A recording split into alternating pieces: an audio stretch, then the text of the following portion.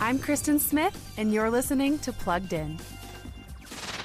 If you haven't heard the name Tom MacDonald, let me tell you a little bit about him.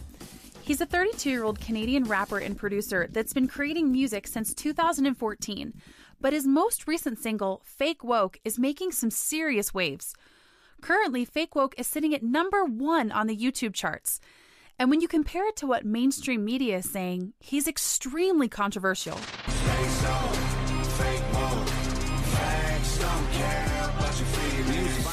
This is a powerful song with powerful lyrics, but it's a hard song. He talks about racism and murder, drugs and sex and violence, not glorifying them, but just being real about the things that fill the media and rise to the top. For more on this track, visit us at pluggedin.com/radio and be sure to check us out on Facebook and Instagram. I'm Kristen Smith for Focused on the Family's Plugged In.